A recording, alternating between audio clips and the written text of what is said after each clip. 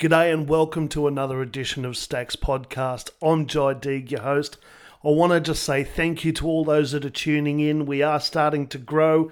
There's bands coming on board. I've been in touch with bands like Tempest Rising, Pitbull from Perth. It's all happening. This week we have something a little bit special. I took a trip down south to do a gig with Mr. Music himself, Mr. Peter Ranzullo. So that's coming up very soon. And I also spent a large night out with Mr. Pete Ashton, my favourite crazy conspiracy theorist. This guy is always great entertainment, so a little snippet from Pete there. And also hung out with a venue owner and got his sort of tips on the scene these days as well. And we had a bit of a lock-in, sat down a couple of drinks that night. And we had a few discussions. I can't play it all for reasons you guys don't need to know, but it was a very interesting evening and we got some very interesting audio recording out of it. So we're not in the studios. This one's on the road with Pete, and then we're out on location with Pete Ashton. So very interesting Stacks podcast. Now, before we kick off with the show, I am looking for people that want to come on the show and to sit there and tell us a lot about yourselves. If you play in a band and you want to get your stuff out there, plus just come on and show us a different side of you guys. Like everyone that's in a band has other hobbies as well, you know, like I've had doctors on the show, a proctologist who's a great musician. I've had people coming in wanting to talk motor car sports and all that kind of stuff, but they've all got that common interest that we all have on Stacks Podcast, and that is we're all musos from Western Australia, Perth. So make sure you get hold of us on Stacks Podcast, brought to you by the 6030 and also Bluebone Entertainment Solutions. Get hold of me, I'm the host Jai. Let's book it in, let's get you talking shit just like we always do every week here on Stacks Podcast, and I'll be with you shortly. Hope you enjoy the show. I'm with the busiest bloke I know in Australia. Anyone that's worked with this fella vouches for what I'm about to say. He's a hard man to nail down. Not quite as hard as Jesus, but he's a hard man to nail down.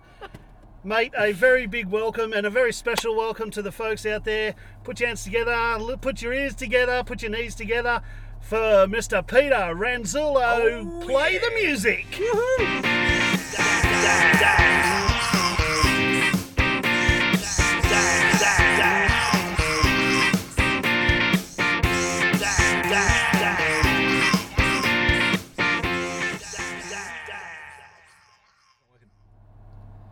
Oh, we'll just talk. It's alright, it's not working. Oh, you mean the intro? I'm playing the intro music, Pete. I tell you what, for a sound engineer, fuck me. Good start. So, Pete, for those that don't know, Pete, just to fill you in what's happening, we are driving to a gig. We've got a gig down south, and we're heading down the road. Here we are. Life's tough on the road, Pete. It is. So, for anyone that doesn't know, Pete, he is the owner, proprietor of Scudley Records. He is also the founding member of Pullmac, I am. which you will see on Stalkbook. His fingers in a lot of pies around the place, movies, you name it. We're going to get to all that. Welcome, Pete. Hey, thanks, mate. Thank you very much for having me. It's been a long time coming. Mate, good to see you again. Yeah, absolutely.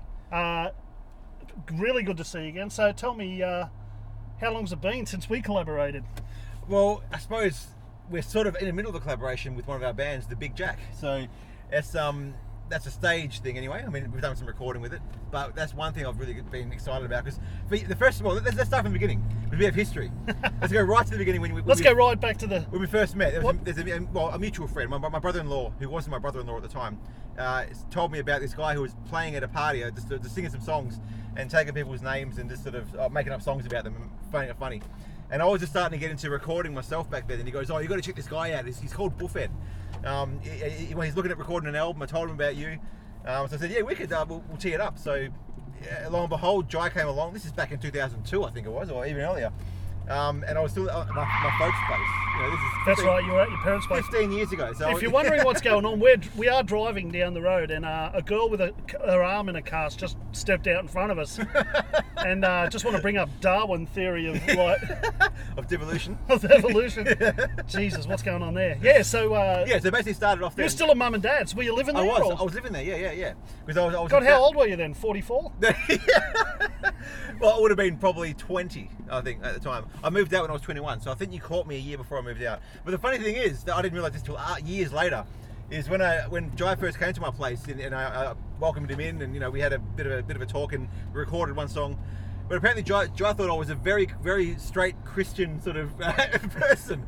Well, but I was kind of embarrassed because here I am cutting a Buffhead album, singing songs about whacking off to porn and STDs and all that in your mum's lounge room or wherever it was. Yeah. And everything seemed really nice. Would you like a cup of tea, Jai? Yeah, that's right. All that kind of stuff, and I'm just going, I think he's a churchy. That's right. Not saying anything bad about churchies, but But they're not known for their Buffhead recordings, so it was quite funny that. But yeah, then we started. That was 15 years ago. 15 years ago, we started sort of collaborating in a way. I was recording you, and you were playing. And then it wasn't until a couple of years after that we recorded the second album, which was, I think, Bring Back the Buff, or was going too far ahead. We actually did a real album, which was pretty cool. But let's get to the studio. We actually worked at a studio together. What year was that? In Wangara. That was 2007, 2008. So what happened? We had a guy that was building a studio. Pete and I don't know if I feel good about it or bad about it. It kind of kicked off your recording career. It got me started. It kind of gave you that, this is what I want to do now. Yeah, totally. It did. So I don't know if I feel good or bad about it, but there were bad times, but it was overall it was good for me. Because I found out I didn't need a boss to tell me how to do the recording stuff. And God knows I didn't know this boss I didn't need at all. He didn't. Oh my God. Look, the bottom line is this guy, I don't know if he's still around. Can we talk about him, or do we just... Well, we can. We'll just keep it as old mate. All right, old mate, yeah. So old mate, basically, long story short, he bought himself all this gear to make a studio up. And it started off in the back of his house, and it was a cool little setup. It was better than I had. And then, so Jai invited me in because he met this guy somewhere. He said, I want to record an album. And then Jai said, I want my mate to come and produce it for me. And this guy said, yep, cool. So I came in. I'd never used a program before. And that was actually Pro Tools. This is how green I was. I never used Pro Tools before. So I started, got into this place, and I sort of bluffed my way around it. And then a year later, I actually ended up working at the place. And me and Jai were recording this album. And a few times when this guy, he thought he was a lot more, I think, professional than he really was. And just a quick question. Hang on. Did we throw in mic stands? Yes. Good. Yep. Just thought I'd bring that up. I didn't see him. So. Yeah, that's right. Yeah, but yeah, so basically, this guy was really out of his depth, and I was basically finding all this work. I got Jai in. I recorded Jai, and pretty soon we realised this guy was not really what he made himself out to be, which was anything of any use. Do you think the fact that when we first had our conversation with him, he gave us his philosophy? Yes. And how it all started with a cup of tea. He has this, for some reason, he has this really amazing story that all this massive empire he built, of this recording empire, started with a cup of tea. And he still had the mug to prove it. He showed us this blue mug. He's like, yeah, see, I started with this cup of tea, and now look what I've built. And it was quite the story. I think the hardest thing to get around him was that he didn't know everything, but he really believed he was running this empire, this is Sony Mark II. This is Sony, how it was going to end up. It's amazing. But he didn't know what he was doing. He couldn't actually use any of the equipment. Yeah, exactly right. It was bizarre. Remember that time he told me the story when he was saying I wasn't playing the guitar right or something like that. So I sort of said basically, well then you get in here and show me how to play. Show me, yeah. Yeah, come in and show me. And then he goes, I can't see that. And he showed me, like, everyone's got lines on their fingers because your fingers bend. Yeah. And it's one of the lines in on your fingers, and he showed me that line. He goes, yeah, cut me finger.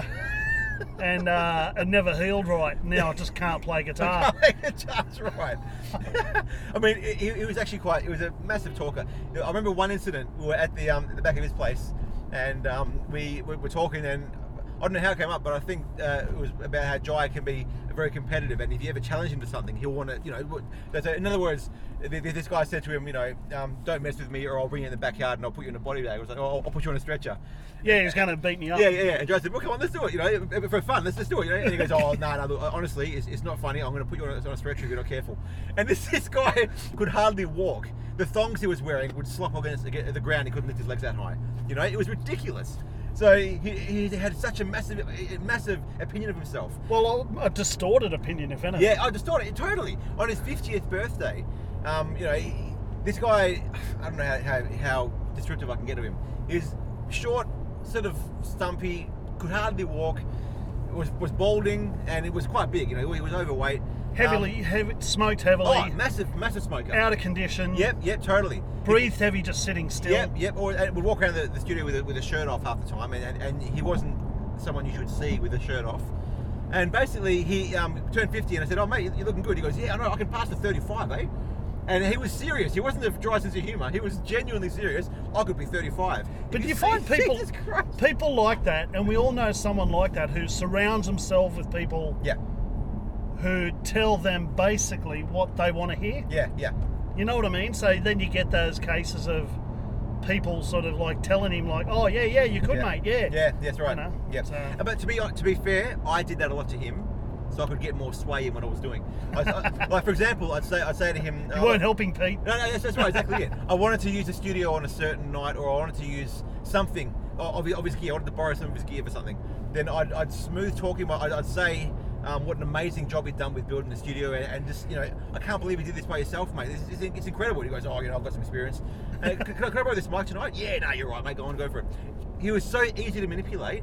It was actually embarrassing. I felt bad. Obviously you feel bad, but it was so easy. It was like telling a kid, "Oh, mate, Santa's coming tonight, so you better go to bed now." "Oh shit, okay." It was so easy. It was easy, and I think the problem was that, like you said, everyone had been telling him how great he was, that he just believed it and didn't try to make anything better, or even try doing anything that would make himself be worthy of owning a studio. Yeah. He talked big to women. He always claimed how amazing he was with women and how he always got them, which is not hard when you're hiring prostitutes, which is what he was doing. Well, I don't know if anyone's ever heard of a song that I did as Bullfed. Yeah. And the weird thing is, I actually wrote a song. Yeah. Within a few days of being there about this guy. Yeah, that's right. And if you've heard the song Kenny Could Have Been. And honestly, it was like about how he was only on a world tour with Kiss, but he got on the piss, he couldn't do it. And got in a fight with Jeff Fennick, and honestly, it was like that. It was so over the top. Some of them, I mean, there was a couple of truths, like, and the guitar solo was like, it was like exactly what I thought I'd hear. Yep. I mean. But yeah, very funny. It was a very funny time. So, and I can honestly say that guitar solo is probably the worst guitar solo on record in Australia. From the man himself, Phil Emmanuel actually said that. He said it's the worst, most amazing, disgustingly stupid guitar solo. I want to learn it because it was so bad. You couldn't try and write a guitar solo bad and make it sound as bad as this thing sounds. It was so perfect. You're a genius. It was so good. And I love in the video, like, I'm wearing a glove so I don't burn up my fingers like on re-entry. It was cool. Yeah, there was heaps of incidences. Anyway, long story short, I ended up leaving that place. It was just doing my head in. But the experience I got from that really, because I was getting work. I wrote these little albums, and they were playing in restaurants. So I proved to myself I could do this without him. Yep. And that spurred me on to start Scudley Records, and that was when it started. And then Jai came back again, and we did the album. And now we're embarking a lot more these days on live stuff. We're doing a lot of. We went on tour in 2012 actually together for 2 weeks. Geez, that was a lot of fun with my band. Yeah. That's with the Renzullo project. Yes. And,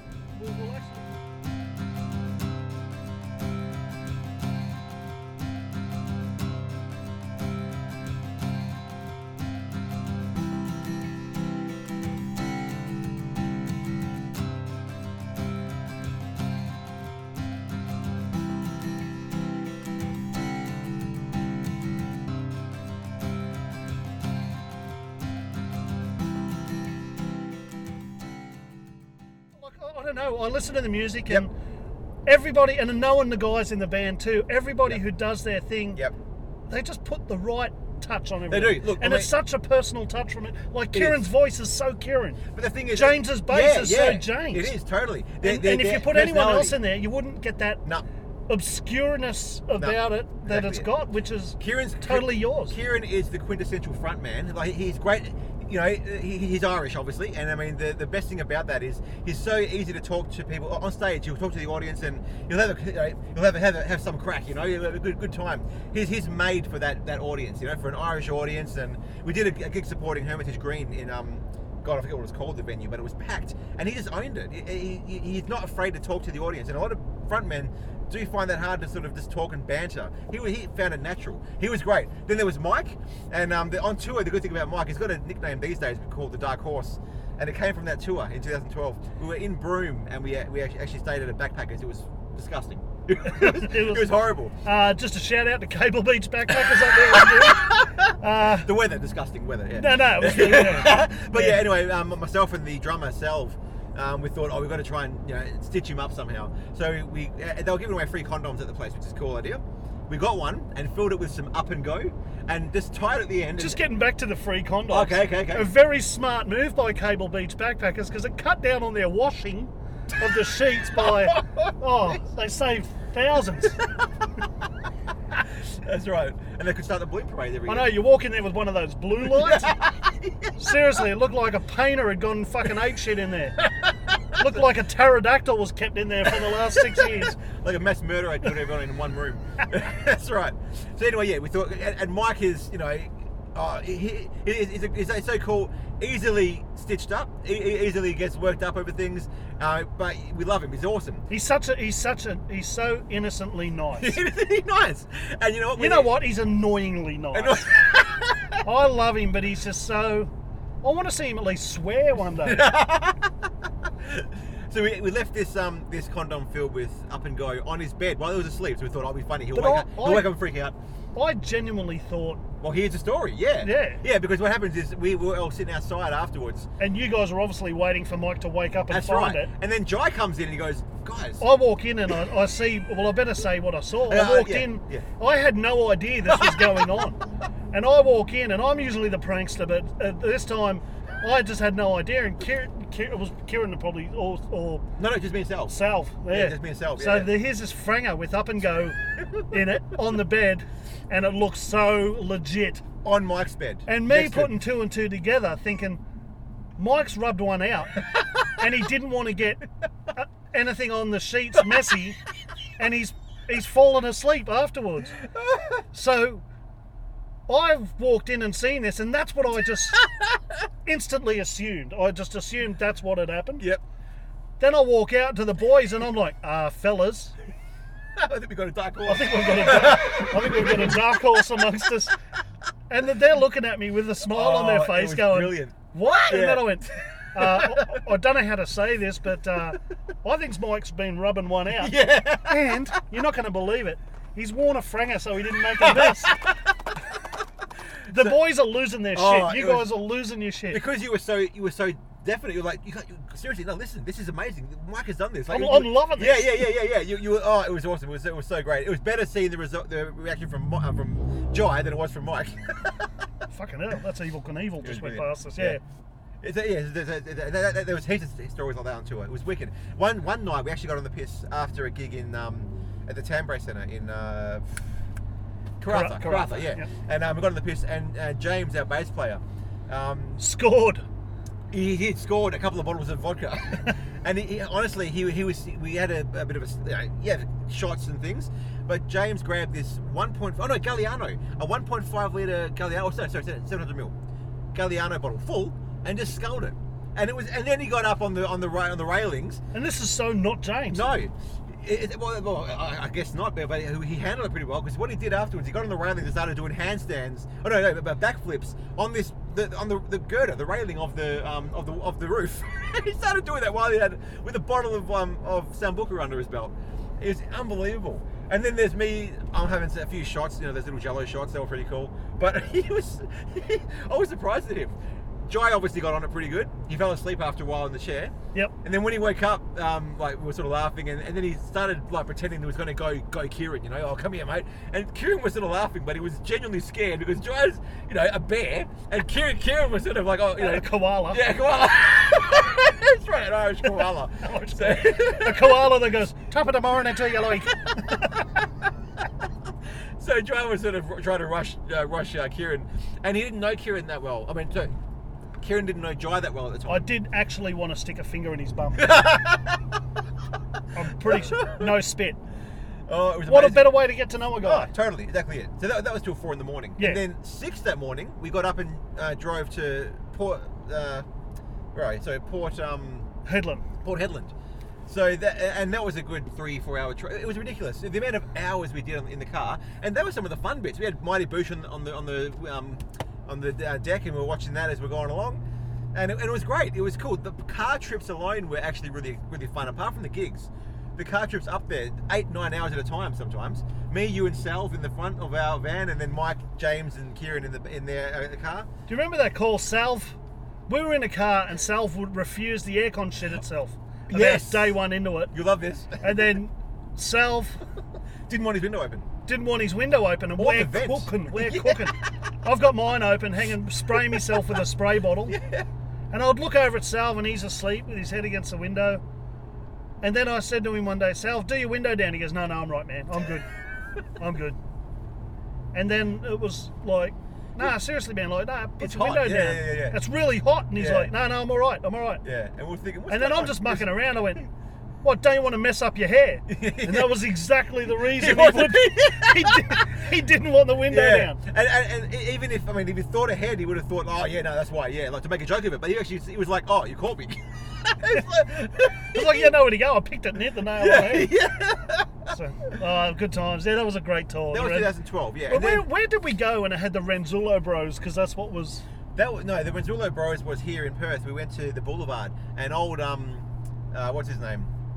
Your old manager from what's it called, from the Bone of Contention. Oh, yeah, that guy, Dean. Dean, yeah. Something. Big Dean. Big Dino. Dean. Yeah, basically. Dino from Bandwagon. Yeah. But he was notorious for misspelling or just misreading, because we'd actually write in emails, okay, yep, this is the band that's playing with the Renzullo Project. It's myself and at the time my brother on the drums. And then the rest of the band. And he wrote on the actual advertisement, oh, come see the Renzullo Bros. And it wasn't even a case of a phone call that he misunderstood. It was written down. And he even misspelled Renzullo with one L. I think even when Pop Stanton came along, it was Pop Stanton and Co. Yep. He couldn't. I don't know. It was almost intentional that he would miswrite these names. Oh, yeah. We'd promise. We'd get promised meals after our gig. We'd turn up there, and the owner Frank would say, "What are you talking about?" I said, "Oh, well, Dino told us it was free meals." Oh, that cunt! Like he wouldn't. And obviously the place is closed down now. I wonder why. But I tell you what, he was laughable. It got to the point where at first we were annoyed. It's like, what are you doing, mate? And then we started laughing every time. Every gig we'd book there. There's no margin but for management. No. I mean, it's not like it was back in the heyday. Places are tightening up because there's not much money in the... Everyone's struggling, you know what I mean? Yeah. So it's just not room for management. We've got a few guys that we know in the industry, Pete, that... What a tough gig, you know? And they're getting ruthless. They don't mean to be, but I guess they have to be to survive, you know? And it's really sad, and it doesn't make it any better for the live music scene either, so... It's tough, yeah, exactly. And I mean, at the end of the day, it's a business. If you go into a venue and you play some gigs, there's not much of a crowd there. As a business owner, you got to think, well, is this worth doing? Yeah, true. And in that case, you don't get the bands. What you shouldn't do, though, which is a lot of venues do try to do, is to try and get bands in and basically, not pay them is fine, they can get the door, but not even offer the door. They're just getting them in to pay for free. True. Open mic nights are different. That's cool. Open mics are good. Get young artists in to get experience, but to expect artists to come in and just not get any pay at all, and not even offer to have someone on the door so they can actually get them door takings, because they don't want to return people away, because if you got to pay to come in, you don't get punters. I think from both sides, it's got to be some effort. From the band side, they've got to do more work in promoting themselves, because a lot of them don't. They don't put posters out. And is this why when you put Paul Mac together? Yep. You know, like, was that the intention, was to bring attention towards... The intention of Paul Mac was to give some cred to those artists who are being put on in the Paul Mac show. Yep. It's like, oh, it's Paul Mac, okay, so they'll get people here. Because I'd make up promo videos, I'd do the posters. You put a lot of time I do the mailing list, I do everything. And I into remember it. saying to you, mate, I'm concerned you'll burn yourself out because you won't get the return. Yeah, and the thing is, when I started it's hard. It is. Your heart and soul's right there. But, it is, yeah. But you've got a family now, and you know... Exactly right. And the thing is, going into it, I was never trying to think, okay, this is a good money-making venture. I was hoping for a break-even venture and at least get the name Paul Mac out there. So when everyone heard a show being put on by Paul Mac, they want to come and see it, or a venue, more importantly, would say, oh, cool, it's Paul Mac, yep.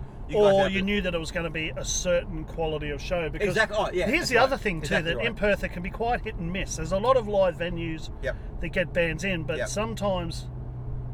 I found this in the comedy scene as well. It's kind of works hand in hand, where sometimes you go in and you go, like, I'm going to go step out and I'll give live music a go. Yeah. Then when you walk in there, or I'll give comedy a go, and you Yeah. walk in and it's really below par. Yeah, That can actually be detrimental to the punter wanting to go out and see it again. totally. You know, Yeah, and exactly. the thing is too that they listen to stuff on the radio. Yep. We've all got multimedia Yep. at our fingertips these days. Yep, exactly. So the standard needs to be of a live show needs to be have more wow factor Oh, yeah. than that, And and if- needs to yeah, be you're of a right. certain quality. So, And that's why with Paul Mac I tried doing that. I tried targeting a lot of just the general public, promoting to them, because a lot of the time you go to any music site or music page on Facebook, it's full of musicians. Whereas with Paul Mac, a good 40% of them aren't even musicians. They're just there because they want to see what shows are on and whatever. That was one of the. But also, me putting on shows, I handpicked the artists because I knew that I needed a certain quality to sell to these audiences. Any band that goes to any venue and just offers to play for free, they want to just get some experience. That's fine.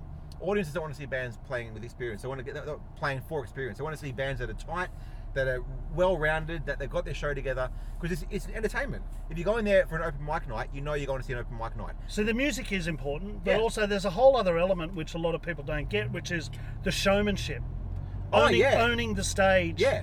Coming in and just like ripping people's heads off Yeah. with, and standing there just playing guitar with a look on your face like you're sort of copping it in the ass off Godzilla.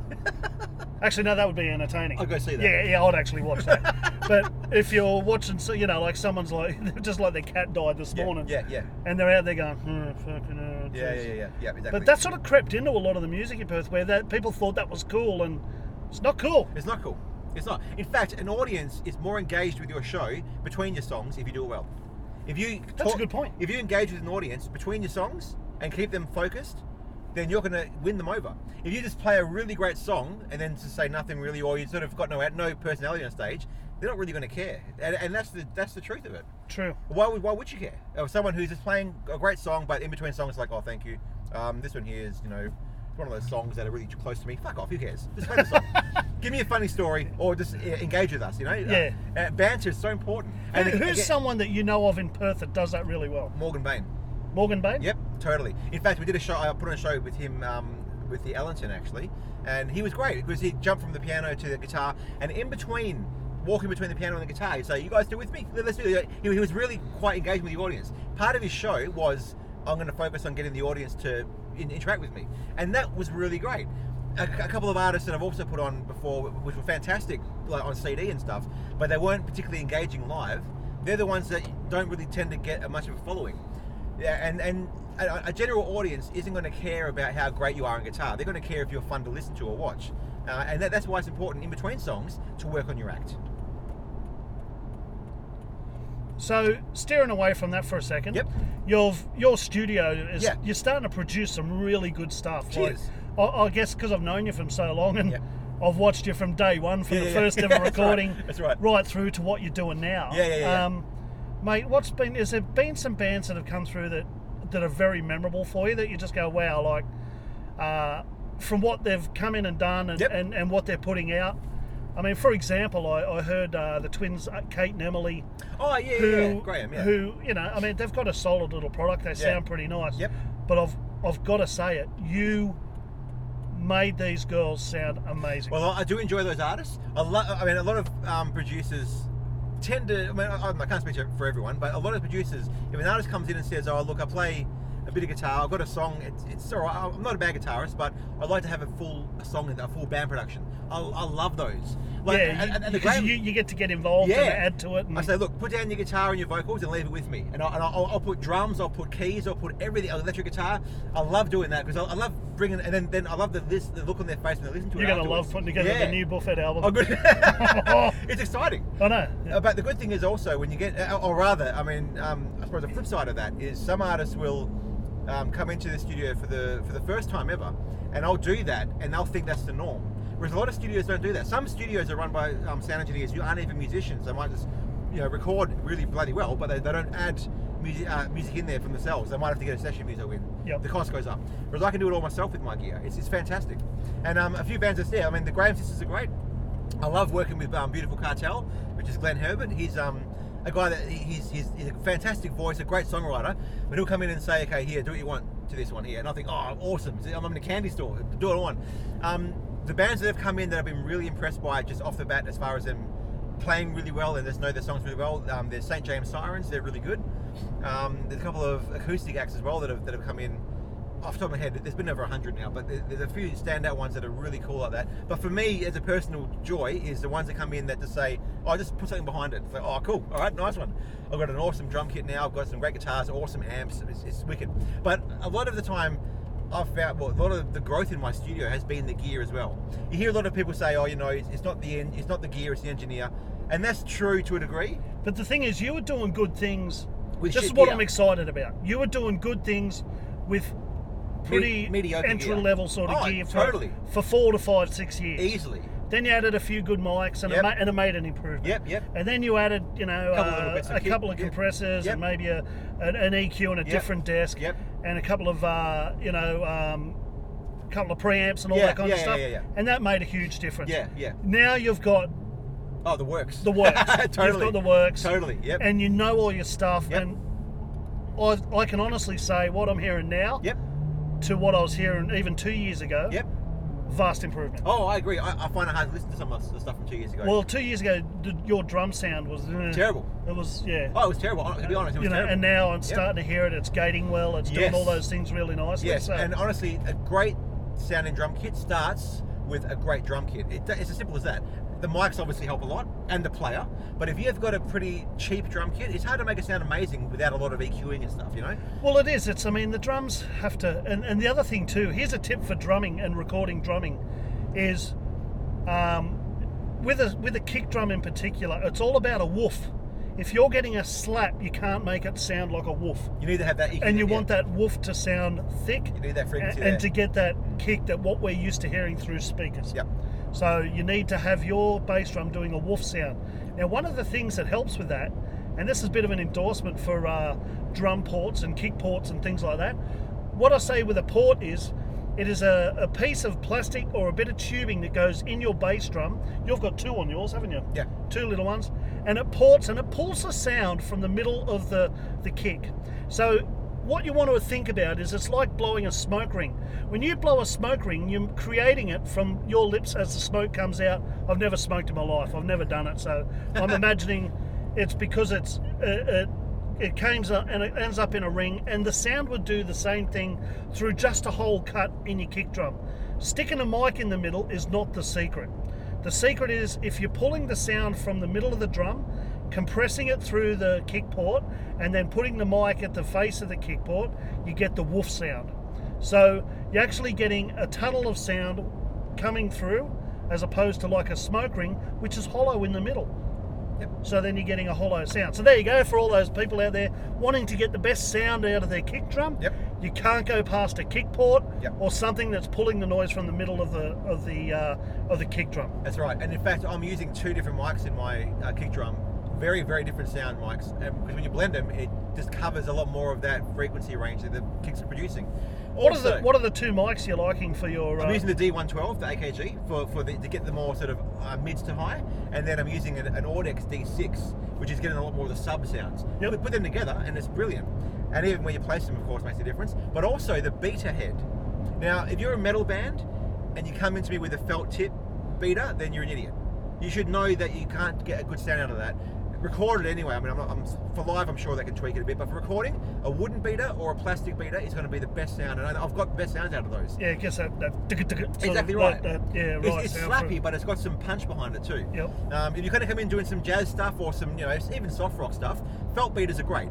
But also the turn it around and get the rubber beater, it makes a difference. The type of beater, same with the sticks. If you're going to get a plastic stip tick or you're going to get just a wooden stip tick for your snare, big difference. It does make a difference. The way you mic your snare is different. I'm using 2 mics for my snare. One's a condenser, one's a dynamic. It allows a lot more room for EQ. Above and below? Yeah. Yep. Yeah. Which obviously is a personal preference, but for me it works well. It just helps. And on guitar cabs, now one thing I've always read about in guitar cabs, the way you record them and everything, every forum you look at on the internet, what's the best way to record a guitar cab? And everyone says, SM57, it's the best way to go. And for me, I've never got a great sound out of it. Now, I've actually found a bit of a trick is to take the cap off an SM58, and I couple that with either an Audex i5 or a Sennheiser E906. Have you tried the C414? No, I haven't got one. Yeah, okay, yeah. No, I haven't tried that either. No. They're condensers, aren't they? They are, but Yeah. they're really good. You see a lot of major gigs that they use those. Cool, that's good. Like when they got the no budget. Yeah. If you can go and buy any mic and then run with that, Yep. they tend to use those quite a lot. Well, the they're C414s. great all-rounders, those sort of mics. They can do anything. They're like Rode mics, the NT2A. They're really good at pretty much put them in front of anything, they'll sound good. It's amazing what sort of versatility you can get out of those mics there. But yeah, I think for miking up guitar cabs, I've never found an SM57 that works well. 5K always seems to peak and it sounds crap. But every forum we look at it, everyone goes, oh, SM57. And I don't know, for me it doesn't work. In my studio, again, it's my space, I don't find it works. I don't point them at the speaker.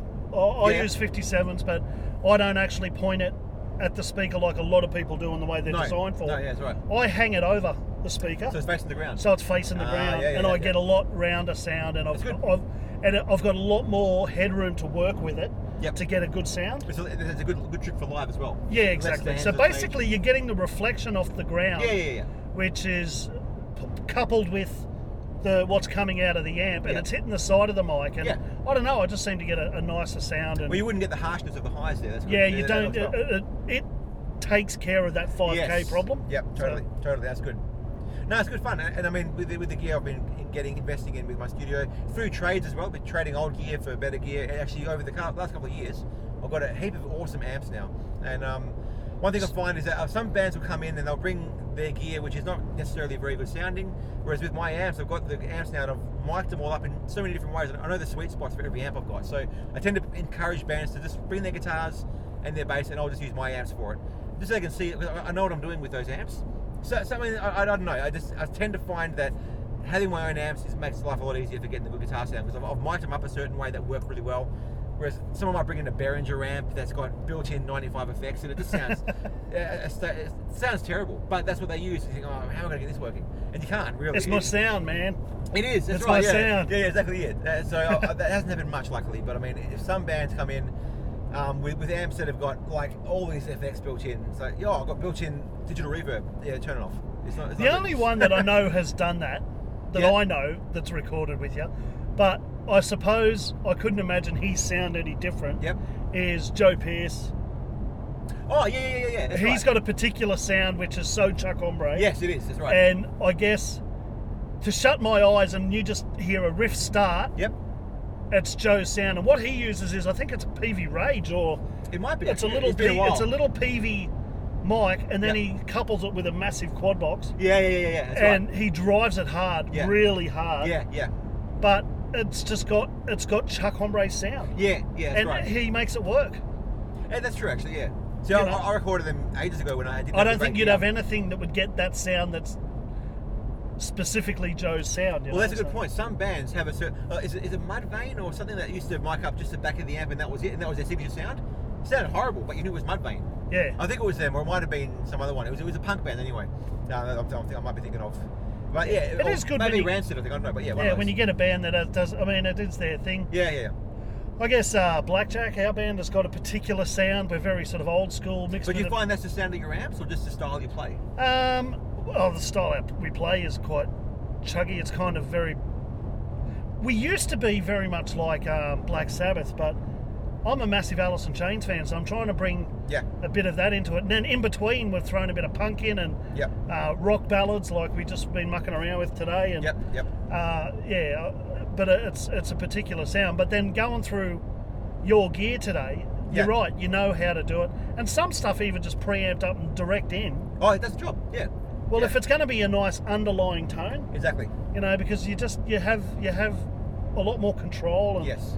And, Well, and that's yeah. what's happened with digital gear these days. Yeah, that's you know. right. That's right. Yeah. If it's analog, I would never say that. No, of course not. You Yeah, know, that's because right. one, you can't do it, and Yeah. two, analog loves that rip tearing sound. You know? Yeah, So- totally. But here's a tip too: if you control your sound and let your guy engineering your sound, if you keep it simple, there's a lot more room for work afterwards. If you go out of the box with a particular sound, you can't strip it back, and that No, goes that's for right. vocals.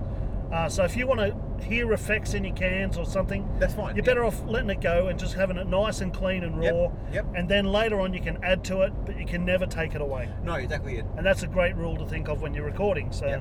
And in fact, it's always best to do things like reverb or delay is do it post, do it after you've recorded. But then you can adjust how fast or slow or how wet or dry the reverb is. If you record that reverb, you're stuck with it. You can't do anything to it.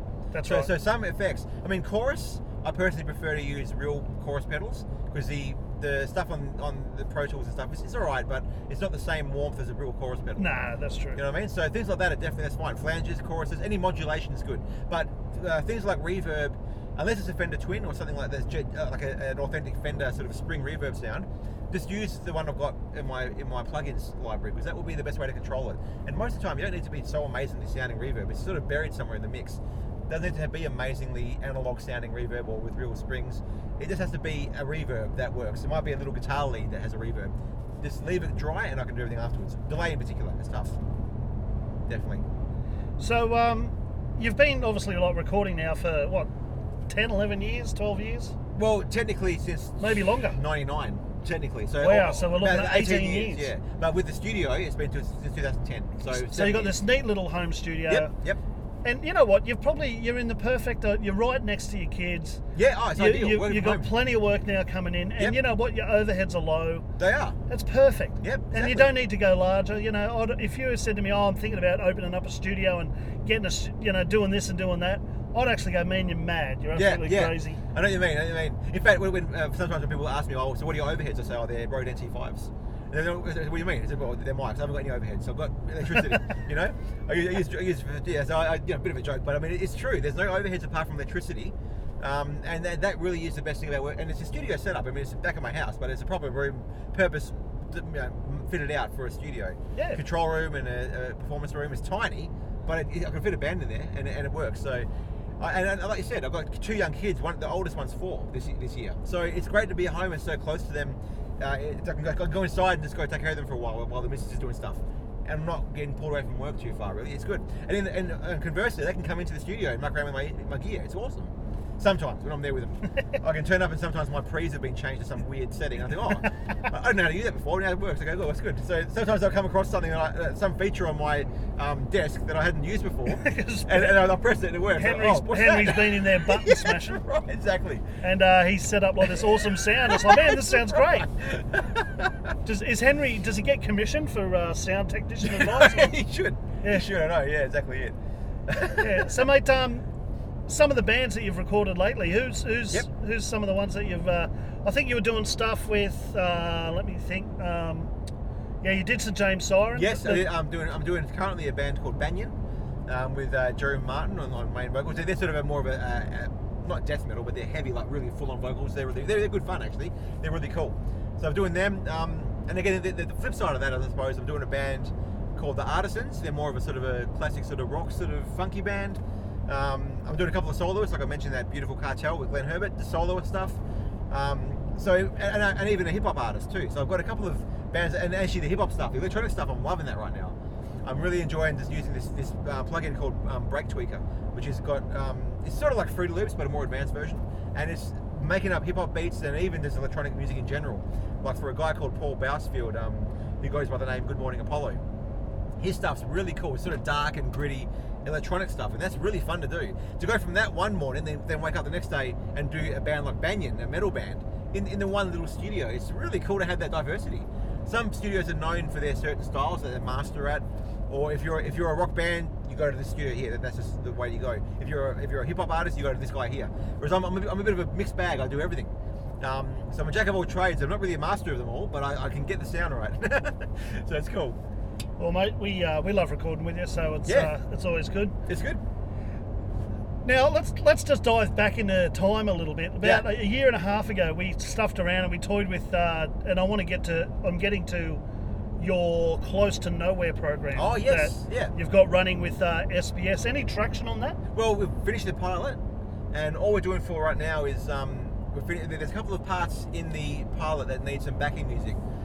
So I've done 3 segments. So basically, while there's a voiceover, the music in the background.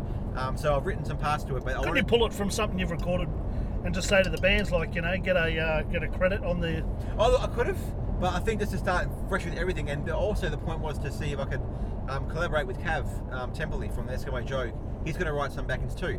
He's hosting the show, so wanted to get him involved as well instead of just reading a script and doing it.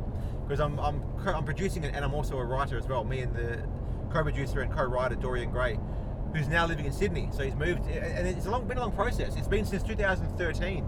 In fact, the funny thing is, one of the people who we feature is Linda Smith, and in the first time we ever filmed her, she was pregnant with her daughter. Her daughter's now 4 this year. But then we needed to get a segment where Cav is actually interviewing her, because he wasn't involved back then. So we got her back involved, and it got her back into the interview, and she happened to be pregnant with her son. So if you look at the clips of her playing pregnant and her being interviewed and she's pregnant, there's 2 different kids that she's pregnant with. So her daughter, who's 4 this year, she was pregnant for while we filmed her performing. But the clips that you'll see of her being interviewed by Cav, she's pregnant with her son, who's now a few months older, well, about 6 months old. So it's quite funny. The continuity actually worked out pretty well, but that just shows how long it's taken to get to this stage, to get ready to show this pilot, to pitch it at SBS. Yeah, well, I'm really looking forward to it. And have SBS corresponded with you and said... No, not yet. No, we're still writing the proposal for them. Got it. So once we get to that stage, we send it through to them. So look, it's a half-hour show. We're going to make it a half hour. It's easy enough. This is the basic idea. It's the synopsis. This is what we're trying to do with it. There's nothing on TV, commercial TV, that's anywhere near it right now. We're going away from the sit-down audience competition style and going to almost the food safari style. We go meet a chef and they talk about their food and where their background was, but we're doing it with music. So we go meet an artist, we go in their environment where they like to play, the sort of style they like to play. Sit in their backyard. Well, yeah, exactly right, yeah. Talk to them. I mean, they've got recorded music, so maybe sit down and have them play, get them to pull an acoustic guitar out and then cut that in with their recorded stuff. Totally, yeah, that's exactly it. And I mean, I guess you don't want to, because I mean, everyone's into that now. Yeah. This is why podcasting's so much fun. Yeah. People want to know more about they want to know the background stuff, like. Yep. Yeah, so you do have more interest in someone that you feel you know. Absolutely, yeah, that's right. If you learn, I mean, there might be an amazing muso out there who's a complete arrogant cock in real life. It's always disappointing to find that out. Whereas if you find an artist who's genuinely a good person and are really interesting to listen to, and you hear their music, you're more engaged with their music. And I think this adds another dimension to their music. When you hear their music, you're also hearing the person that wrote that, and there's a person who drives that music. It's cool to hear. It's cool to find out what the person's like before you hear their song, and vice versa, I suppose. But it's always disappointing when you find out they're arrogant and just they think they're amazing, and it somehow affects the way their music sounds. You think, oh, you know, it tarnishes it for me anyway. So this show really is trying to show the human side of these artists before you hear their song. So the interview segment's sort of shown, then they get into their song, shows them setting up and getting ready to play, and then when you hear their song, you've got a bit of an insight into what they're like as a person before you listen to it, and that it sort of colours the song a bit. It's cool in a good way. But I suppose though the downside of that, which is going forward, if we come across an artist who is an arrogant cock, what do we do? You know. But again, it's all about showing what these people are like in real life, and they're just regular. They work at McDonald's. Some of them are parents, but all you hear about really on the radio is their song, and you don't really know anything about the person at all. So it's cool to sell the person, not the song. And I think that's we do, but we hear of. And because they pay for it, is like Sony signed artists, and true. And you know, you'll hear a bit of background stuff about them, but not just of the guys that you hear that's got so much nice music, and you know, and for me that rootsy element about it, it's so much better to watch. In fact, some of the guys artists in general that have made really a big name for themselves, you would sometimes come across their bootleg stuff that was recorded years earlier, and you think, oh, that's amazing, it's so raw, it's so real. Just a shout out to Kevin, I will never wear that sweater. Oh yeah, that's right, exactly it. Exactly right. Like if you heard that, you would say, "Hey, that is not Eskimo Joe." That's right. And if Eskimo Joe, when they hear it, they go, "Yeah, that's not us." And the beauty with that band is that they started back in the 90s and they started making it in about the mid-2000s. It took them 10 years to get national success. Yeah. To me, that's what a band should do: is do the slog, do the work that needs to be involved. Get the experience becoming a great artist and developing a sound. This show, Close to Nowhere, catches you before you get to that stage. A lot of the artists are still developing their sound and experimenting with the different styles. So they're not polished yet, which is, I think, is more interesting. But I love, one thing I'm seeing here in WA too, the music family, there's kind of 3 factions. Oh yeah? I've noticed here in WA. Yeah. Okay. You've got those that are you've got this one faction which is like the Henhouse crew. Yep. Guys from, like Eskimo Joe. Yep. The Mojos sort of Jebediah, you know, Birds from Tokes. Yep. All that sort of crew they all know each other because they're all playing That's right. those larger shows. That's and right. there's that circle of group That's there right. They're little cliques, that have sort of made it. Then you've got, a whole range of folky type music and artists in, True. in WA, and then you've got the up and coming rockers that are like the Swan Basement type gigs, and, Yep. and the gigs with guys like Tom Mantle and the shows he's put on the Yeah, Hurdy, that's right. the 60-30 giggers that are doing those sorts of gigs, and that sort of rocky stuff, and Yeah. so there's sort of like and a few in between sort of little spots, and I guess that's something that a lot of people don't actually realise in WA, that they all know each other. Like, it's a big family, and what I've seen lately is a bit of collaboration between those factions, where some of the guys will step out and play with other guys, and Absolutely. and it's great. It's great to see. But The flip side, though, is you get a few that are in their little clique and they won't go outside of that. I've seen that recently. And I think that's their own art suffers for that. I think more than them. I don't know. Being exclusionist like that sort of puts a label on you, and artists that are up and coming tend to try and avoid you, and that can be, that's not helpful for anyone. I think whoever lives in Perth, you know what I'm talking about. That sort of that clique that doesn't really share anything, whether it's putting you on their bill or sharing around. Just their music in general, it seems very much they're the elite, and you don't touch them. And to be honest, a lot of those ones that are in the elite and you can't touch are pretty mediocre musicians, but they happen to be in a clique. Well, I went and watched a collaboration of a lot of artists for a show recently, and the musicianship was pretty ordinary. Well, there you go. Knowing someone isn't enough. It might give you a status, but it's not going to make you a great musician or a great songwriter. I was quite disappointed. There was some that was good. Yeah. There was some that was bad, in particular the vocals. Oh, yeah? Some of the vocalists, which are leading acts here in WA. Yeah. Oh, that's our terrible. That's our producer saying, not talk about that. Yeah, that's...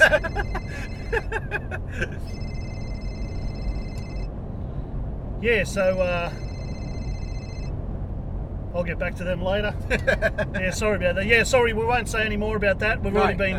We're going to get shut down. We're going live, and this is what happens.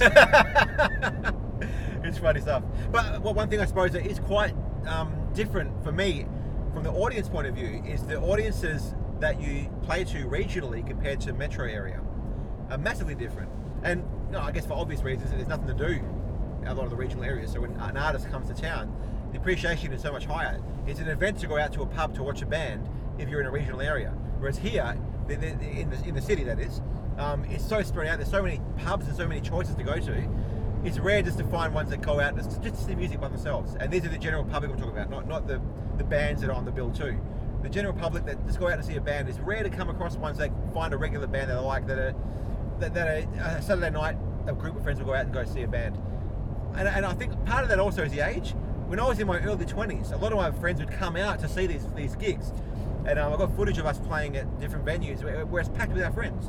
But you get to 30 plus, and they've all got other things on, and they don't usually come out and see your bands, and you tend to play to an empty room a lot of the time. It's pretty tough. Mate, we've been talking about Cav Templey and your thing with Close to Nowhere. Yep. We've been talking about the music industry, Studio, everything. Oh, but so I guess we used to muck around with that Scudbone show for a little bit too. That was basically this, but with a camera and a green screen.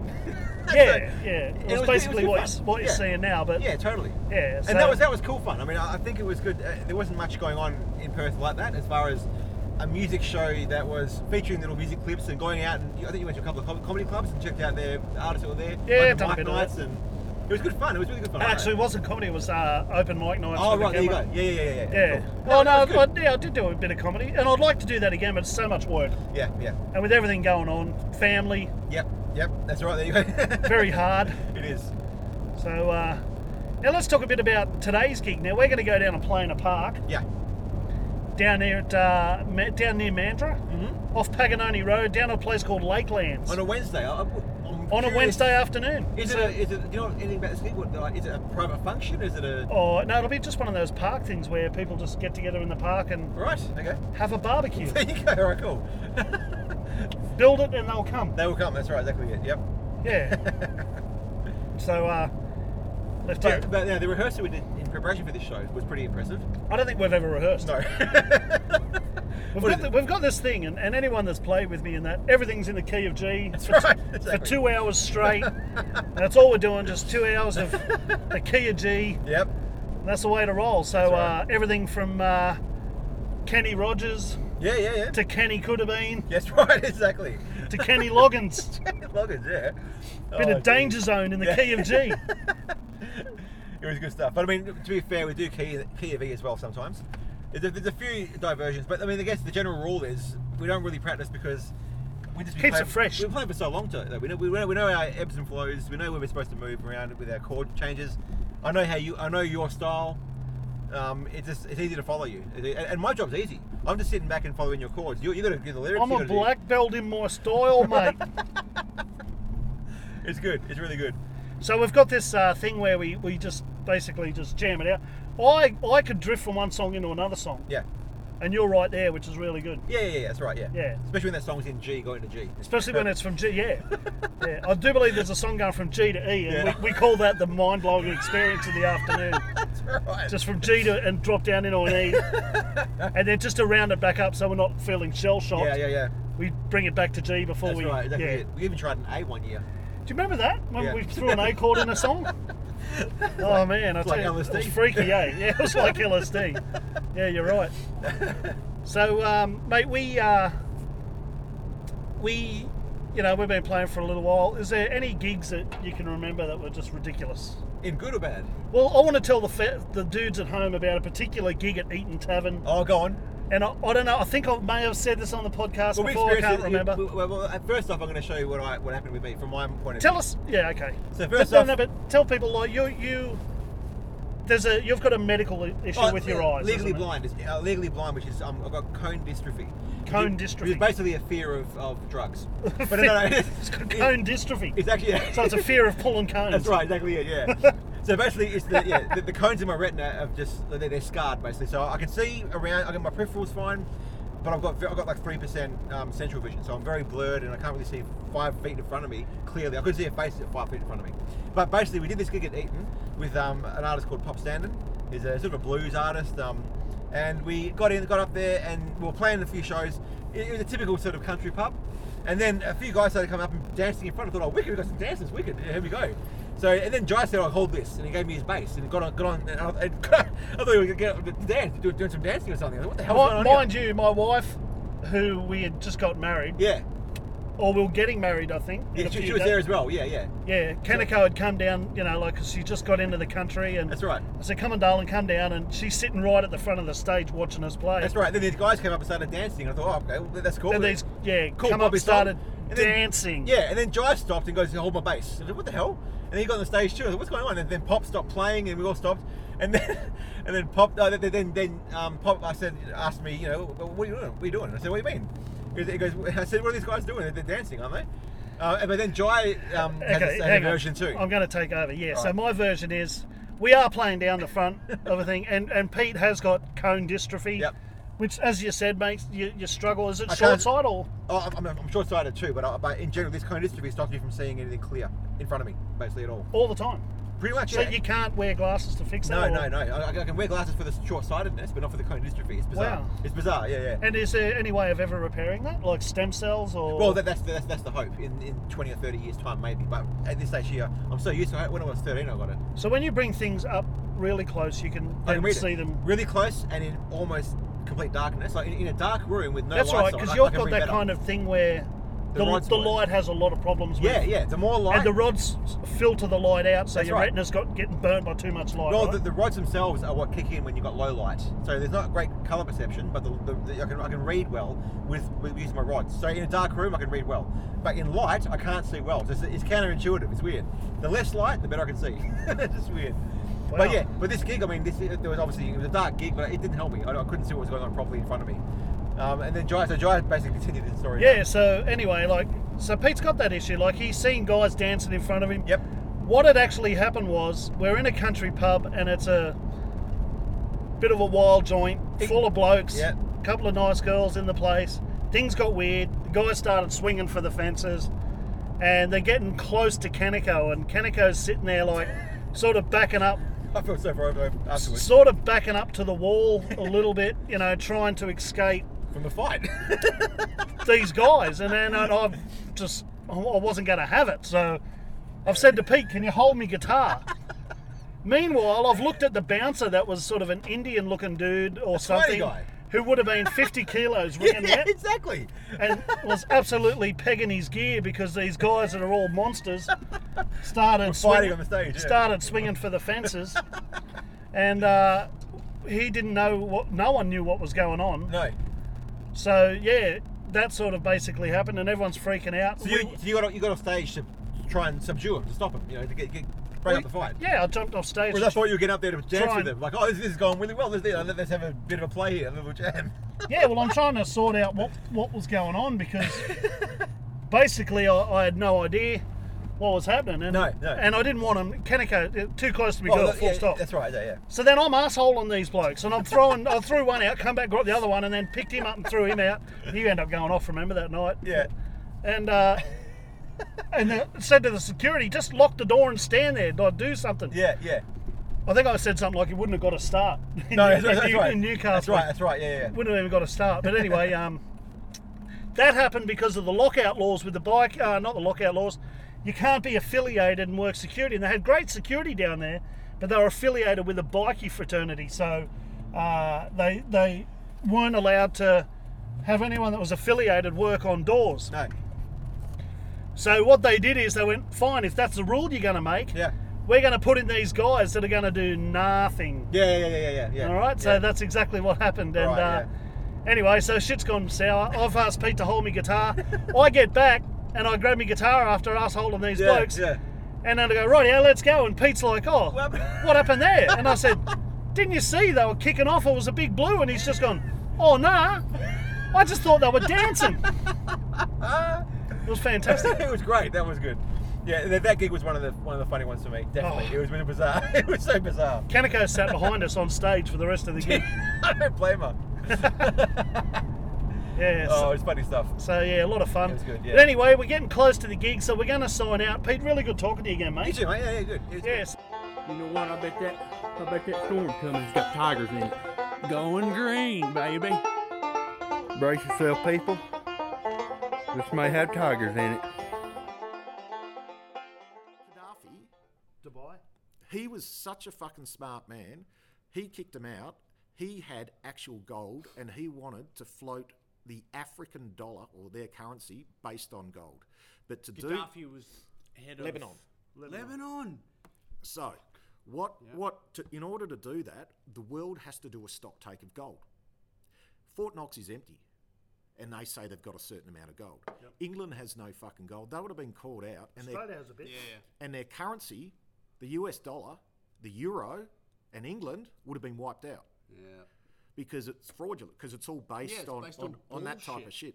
That is why fucking Rothschild started the euro, who owns the fucking US, He because started. Rothschild. he started it because he knows the US dollar is really worth nothing, because they're going backwards in what they owe. They can never pay the amount. It's why the Chinese stopped buying it. Who has the gold?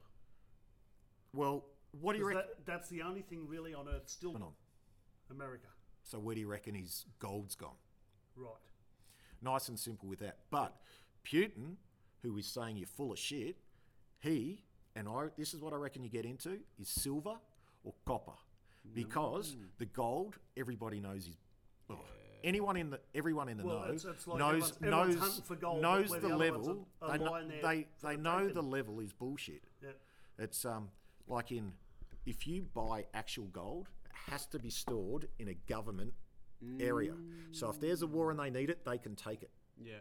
Without your permission. You are not allowed to keep it at home. It has to be don't like actually- guns. It has to be registered wherever it is. So the government can get their hands on it for that reason. It's all fucking bullshit. It's all a lie. But silver, they haven't done that. So you'll find out the amount of gold is going to collapse because it's all bullshit. Yeah. So where's oil weighing on this? Oil. Well, look at where the next fucking war is. We're actually It's still a commodity. Like people want oil as much as gold. we're in World War III now. Yeah. Tell me a country that isn't fighting in Syria. Yeah. Yeah. Fuck. And the reason for that is because oil that was going, there was an oil line. The Russians want to go through a certain way because they've got all the oil reserves, which is why they said in the Baltic Sea or whatever it was that they were invading and whatever it was. It's because the Yanks tried taking it to set up a base, so Russia couldn't get their oil out, so it wasn't a port in through there. the Mediterranean. So they want to run an oil line from there through Syria because they've got reserves that they won't buy off. Because remember, there was all the, where they stop and buying off you. What is it? Where they say you can't buy anything off them and all that type of shit. Yeah. Sanctions. So Sanctions, they had all these sanctions on them. So they have tried bribing Turkey to get it to go through there so the Russians can't get their oil out of the country and generate money. But Syria has gone, because they are a Muslim elected nation, the only nation in the world that has voted to go from a democracy back to Muslim Syria. So has the US planted ISIS to try and destabilise that? You know what ISIS really stands for? Israel Secret Intelligence Service. No shit. Why is it these Muslim nations, and you tell me a Muslim nation... I always thought it was weird, ISIS, and then they say Islamic State, and it's only like What one was is. It used to be called? What it used to be called? It was Syria. No, was something it started else. ISIL now. They've changed it to Yeah, ISIL ISIL because used to be that's what ISIS. people were saying. And then it used to be Which called stands for, something what's else. ISIL stand for? Fuck knows. I know. Because I honestly don't know. I know. Ian Strover is legendary, right? Ian Strover is legendary. Legend. Wait I for it. I agree with that. In the petrochemical industry. Now this is where the I thought it was, is Stuart in love? I have so many fucking questions. Why is it these ISIL Syria fucking mercenaries who are getting paid off? Every Muslim nation hates Israel, right? Everyone. Why is it they are trying to destroy a newly elected Muslim fucking country who is on the border of Israel? Why aren't they going 2 kilometres that way and taking on Israel? Instead, they are disrupting a Muslim country and causing shit. Well, they're, because of all the Jewish people in America. You're talking about specifically. In Syria, I'm talking about these terrorists that are Yeah, doing this, and yeah. America has to go in and help them. You know why America's gone in? They paid these people to be mercenaries and in disrupt the the fucking first place. place. Yeah, yeah. And what Russia's done is given them fucking more money and said, no, now you're going to fight for us. And the Americans have had to go in, and this is about Turkey. You know when that Russian fighter was shut down? Yep. The Americans hacked their computer system and shot it down. That is why, straight afterwards, the Turkish Prime Minister came out and said, wasn't us, we didn't do it. And that's why Russia didn't go at them. So I still think America's doing a lot of MH17, the Twin Towers. I honestly still think America has a lot to do with all There's this. footage to show explosions going off in there. Did you know that the Twin Towers, a guy bought a week before, and then he Yeah, included for the Jewish- first time a Jewish guy. terrorism clause in it for $40 for his- fucking billion. So For insurance. yeah, He bought it. It was A week his before. a month before. $40 a week fucking before. billion yeah. dollars for terrorism, which included airplanes. Okay, so let's go back to that. Well, was there actually pilots that flew into the building? Or was somebody brainwashed by Muslim video clips. extremists that said, we need to do this, and they just went and done it? All the video clips were military planes. Hey, They're yeah, all have grey you ever planes. seen a domestic plane that's grey? Yeah. For a start. You don't. Yeah, but I've seen some footage too, and I actually don't agree with that. They do look like an American Airlines aircraft. You can see footage in the Pentagon of a missile going in the side and blowing it up. Yeah, well, you look at it, and it kind of looks like a slanted, like almost like an it looks like an Akubra, not that a plane's gone in there.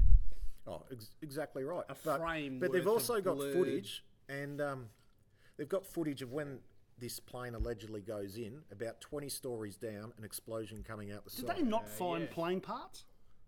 But see, the the thing I don't get, right? They didn't find rocket shit. fuel is able to burn steel, right? Melt steel. How the fuck are they finding whole passports of these people on there? There's a lot of questions. But- a lot of questions. You mean on the planes? Yeah, in the wreckage they found. Well, has these anyone passports. actually come out and said, I lost my mother on the plane, they were on it, or my brother, or I can't What honestly about recall. the mobile phone calls that they were taking to the planes that were hijacked? I still What think about- people actually flew into the building, but I think it was set up, and Yeah. that's what I believe. I think the planes did fly into the building, and I Yeah, do but believe they were hijacked. But I think this was a seed that was planted years before Yeah, it was. to do, and Bush they, was failing. He was never. they were gonna convinced stay to do in it because government. they were doing it for Allah, and they were doing it for. So, They so needed why an did excuse. George Bush Senior, who's in partnership with Obama's old man, get the Obama family out of the country a week before? That's right. They're all questions I that, didn't know that that. aren't That's answered, and they still to this day have not been answered. But that's true and correct. Yeah, but how many scientists and engineers have looked at the footage, all the footage of the Twin Towers falling, and gone, a building cannot fall that fast without having a organised detonated explosion. Yay and nay. I actually do believe that once the steel's heated and you're having a Yeah, floor but the collapse, steel collapse needs on to a be floor, heated to what that temperature? I do believe it is possible. I'm not discrediting that. What temperature does it have to be? Oh, who gives a fuck? But Fucking 2,000 beyond. it's a floor degrees. falling on a floor, on a floor, How on do a you floor, get and it just steel keeps going. to heat It's to that inertia that caused temperature? that. As Trump says, fake news. Fake news. Yep. Exactly right. And what happened after that? They went into Iraq, didn't they? Or, Yeah. or they went somewhere where there was oil. An excuse. No, they went after Saddam, didn't they? Or they went into Afghanistan. They went And- went straight after Iraq. Saddam for Yeah. it. They Afghanistan went in. was off the map. And They guess- just went in for but no reason. Both of those countries weren't owned by the Rothschilds, their banks. Neither of them were prior to that. Yeah, well, it makes sense. And why Are the is... Rothschilds in Israel? No, he lives in fucking England. Yeah, but I mean, has he got dealings in Israel? Every Zionist sends a portion of their wage back to the mother country. If you ask a Jewish person who comes first here, Australia or Israel, they'll say Israel Yep. because that's the motherland.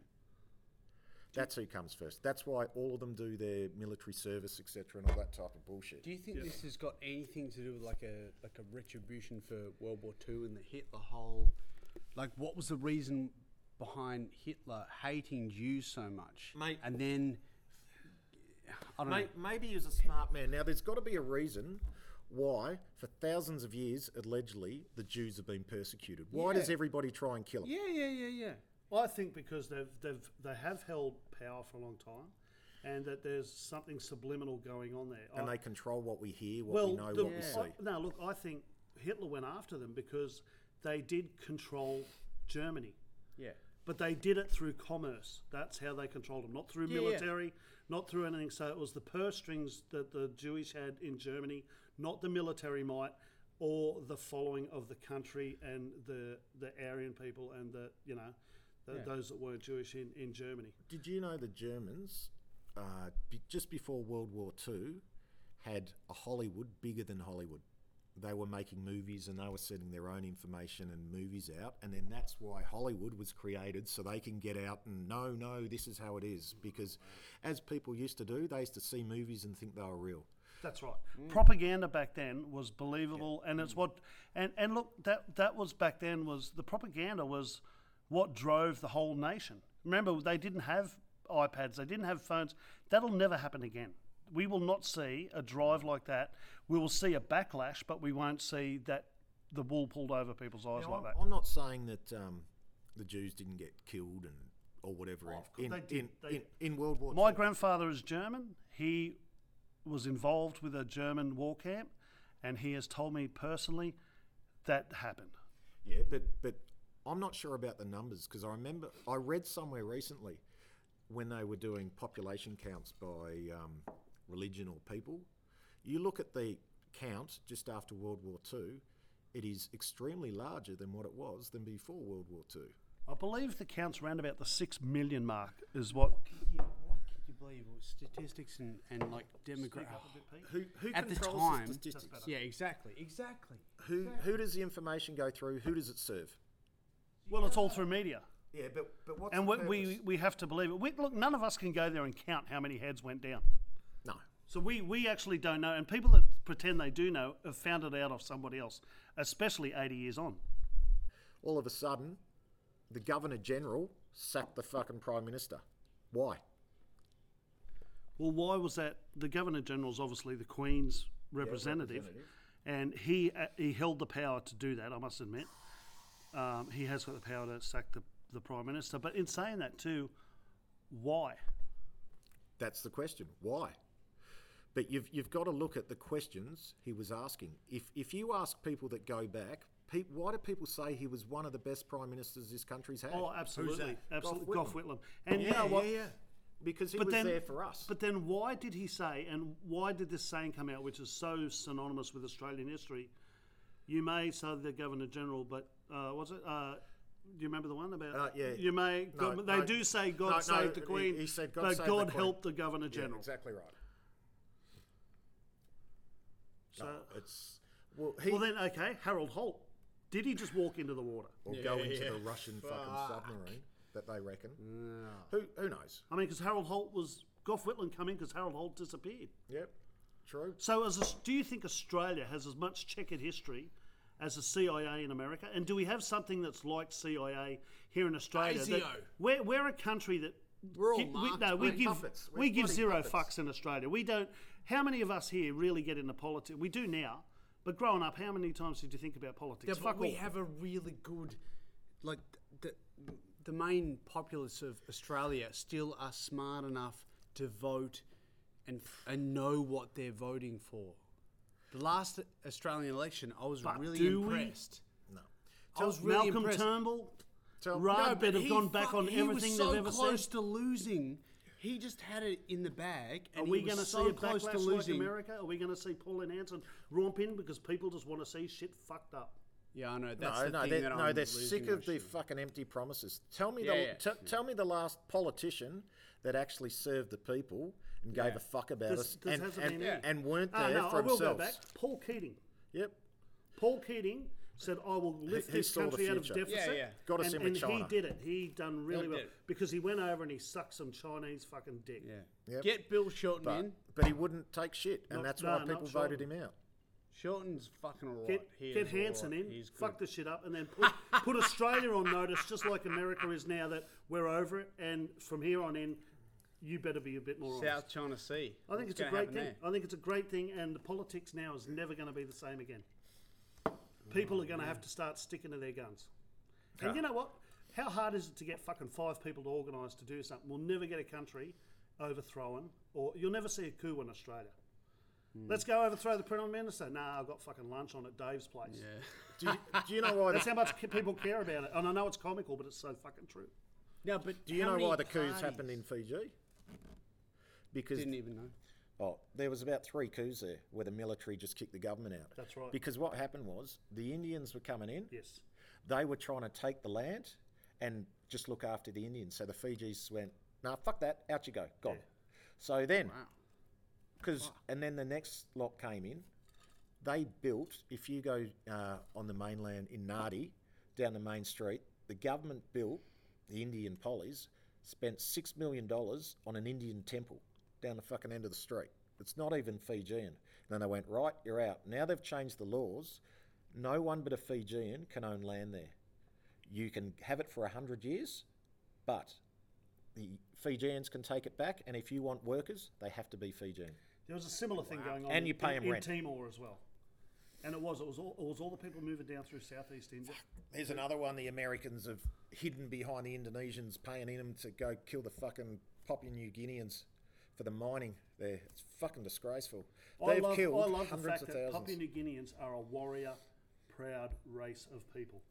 Because they look at it very simply. Invasion, let's fight. That's all that they do. And they band together and they do. Why does Australia give Indonesia so much money when they're spending something like $3.5 billion on their military? Because Australia is scared of what Indonesia could do if it Yeah, decides to they're fucking... just gonna fucking take come on us over. over. Come on over and just How many take- people in Indonesia? 300 million or something crazy? You know? Oh, let's look And up. Indonesia never used to have the money that they have now, and now they're starting to collect a lot of cash, and they have the might, and they're starting to build up their military, and that is our only actual threat on a logistic level, because Indonesia's a quick hop, skip, and a jump to Australia. 250 mil. So if they were to, there you go, 250 million. If you take any event happening in the world and look at it from a completely different kind of view, you'll see some pretty fucking weird stuff. 9/11. Now, planes flew into that building, but did they? New World Order, okay? NWO. Read the fucking facts. Was George Bush in some kind of mind control game? Are the Jews involved? Are the Jews in cahoots? I don't know. Put the pieces together in your mind. So 1776, okay? You've got the pyramids and you've got the eye. Where do they go? They go on the dollar note. You can bet your bottom dollar that something's going on. The evidence is there. Space. We all know about space, don't we? Saturn. Have you been there? I've never been there. Now, look at the fucking Wizard of Oz. Was he involved in something? Listen to me. Uncle Sam, he was pointing at you to go to war. He wants you to go to war. Abu Ghraib, Vietnam. This is the world we're living in. Clinton, Ratzinger, weird hand signs, Christmas. Look at Santa, look at Christ. Stick a beard on Christ and a bit of fucking white hair. It's Santa Claus. Let's stop the fucking roller coaster for a second, because there's something else I want to hit you with. Spiders. 8 little legs on them. Very scary creatures. Sometimes you find them in the bath and you have to sweep them into the plug. I don't think it's a silly question to ask. The owls. The owl lady. My own mother, she's in the fucking Illuminati. I want to stop it. I don't know what's going on. I don't know what I'm on about.